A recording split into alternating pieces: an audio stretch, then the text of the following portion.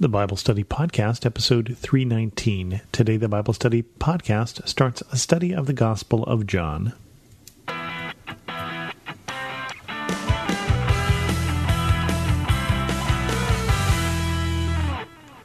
Welcome to the Bible Study Podcast. I'm your host, Chris Christensen.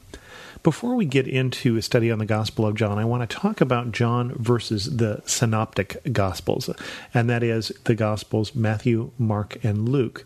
Matthew, Mark, and Luke are called the Synoptic Gospels. They tend to try and deal with Jesus' ministry in what we believe is a chronological fashion, and they're written to three different audiences, Mark being the first one written really to the Romans, and then Matthew and Luke being written sometime later, Matthew to the Jews, and Luke to the Greeks, or to the people who are not originally Jewish.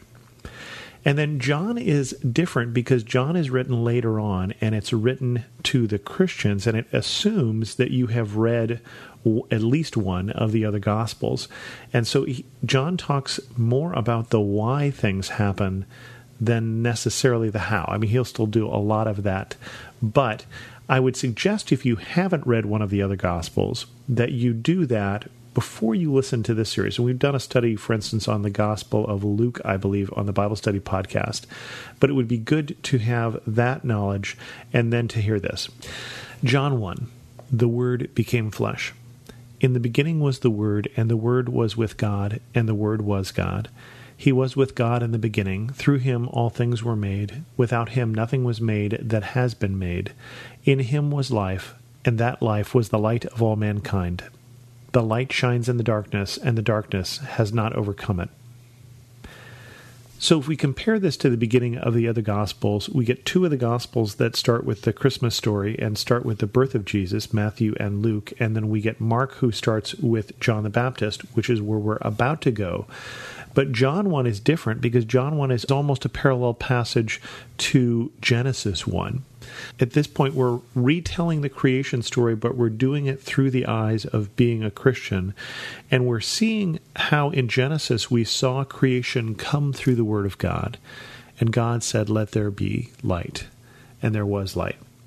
And one of the phrases we use for the Holy Spirit, it turns out also, is the breath. And we see both in Genesis that God speaks the word and then he breathes life, for instance, into Adam.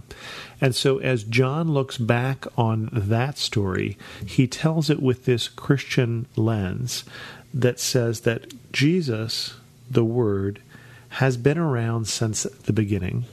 He was with God in the beginning and he was God. And that without him, nothing was made that has been made. And we see similar language in Paul's letters, too, about Jesus.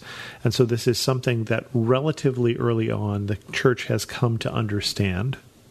Now, John's Gospel is the latest of these Gospels, so his understanding is probably going to be a little more complete. And then also one of the things that we see is John will have spent a lot of time dealing with some of the original heresies that start to come up. And so some of the things that John's saying may be in reaction to some of those, like the Gnostics, for instance, who talk about secret knowledge and things like that. In him was life, and that life was the light of all mankind. And so he talks about Jesus, and though he hasn't used the word yet, as being a singular person within the history of all mankind. And so we start with what we will learn to be the supremacy of Jesus here right in John 1. And then John starts to tell the story of John the Baptist, as the other Gospels do, but he's doing this within this context of the retelling of the creation story and Jesus' role in it. There was a man sent from God whose name was John. He came as a witness to testify concerning that light, so that through him all might believe. He himself was not the light. He came only as a witness to the light. The true God that gives light to everyone was coming into the world. He was in the world, and though the world was made through him, the world did not recognize him. He came to that which was his own, but his own did not receive him. Yet to all who did receive him, to those who believe in his name, he gave the right to become children of God, children born not of natural descent, nor of human decision, or a husband's will, but born of God. Now, the first part of that when he's telling the story of John, one thing that we need to remember about this John versus the John that he's talking about, John the Baptist, is that this John was a disciple of John the Baptist. And so this is someone who understood John. This is someone who knew John. And so he's talking about John the Baptist. He's saying, we have the light who is there from creation, the Word. And then we have John the Baptist who has come to testify to the light. He himself not the light. And that echoes what we see John the Baptist say in the other synoptic Gospels, which John, the author of the Gospel, does not repeat. His sandal I am not worthy to untie. He will baptize you with fire and the Holy Spirit. John the Baptist knew that he was not the Messiah. And John, the writer of the Gospel, says the same. But he says he created the world, but when he came, the world didn't recognize him. But many did, and to those people he's given the right to become the children of God. And right is an interesting word there, and right is something that implies the authority of the Son of God. And so he has given them the right to become children of God, children born not of natural descent. And at the time that John is writing, much of the church is still going to be Jewish, but so much of the church now is not by that time. Remember, the first 10 years after Jesus' death and resurrection, the church is Jewish, and the understanding is you need to be Jewish to be a Christian. But that has changed, and by the time John writes his gospel decades later, the church is a mixture of backgrounds, including people who have been born into the Christian faith, that their parents and their grandparents even by that time were Christian. And so they didn't have necessarily this Jewish heritage in the same way, or they came from other things, or they were some combination. So that Christianity and Christian, both the term is being used now, but also that identity has already started to form. As John thinks about those who believed, he has particular people in mind. This is not an arbitrary or abstract thing to him, and he has also seen much of his people reject Jesus. Like Paul in his letters, he may also long to see the people of Israel accept Jesus as the Messiah.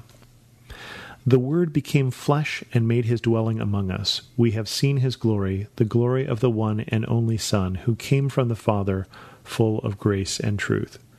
And so finally, at this point here in verse 14, does John get to incarnation, get to Jesus, this Jesus. And again, he hasn't even used the Word yet. That's going to come a little while later.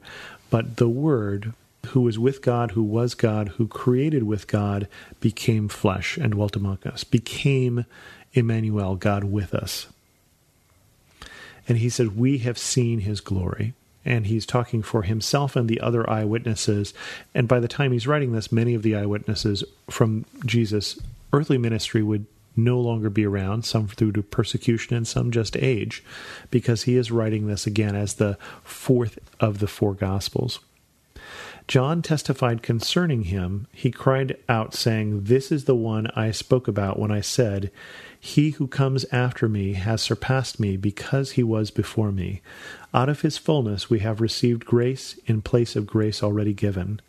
For the law was given through Moses, grace and truth came through Jesus Christ. No one has ever seen God but the one and only Son, who is himself God, and is in closest relationship with the Father, has made him known." And so finally here, by the time we get to verse 17, we get the revelation that who John is talking about here is the Lamb of God, is Jesus, the Son of God, the Word made flesh. And that he is again, as we were told in verse 1, he is singular. He is the one and only Son who is himself God. And so again, the supremacy of the role of Jesus within this whole book that John is about to talk about starts here in these first 18 verses. With that, we're going to end this episode of the Bible Study Podcast. If you have any questions, feel free to send an email to host@thebiblestudypodcast.com. You can also leave a comment on this episode at thebiblestudypodcast.com or follow me on Twitter at Chris2X. And as always, thanks so much for listening.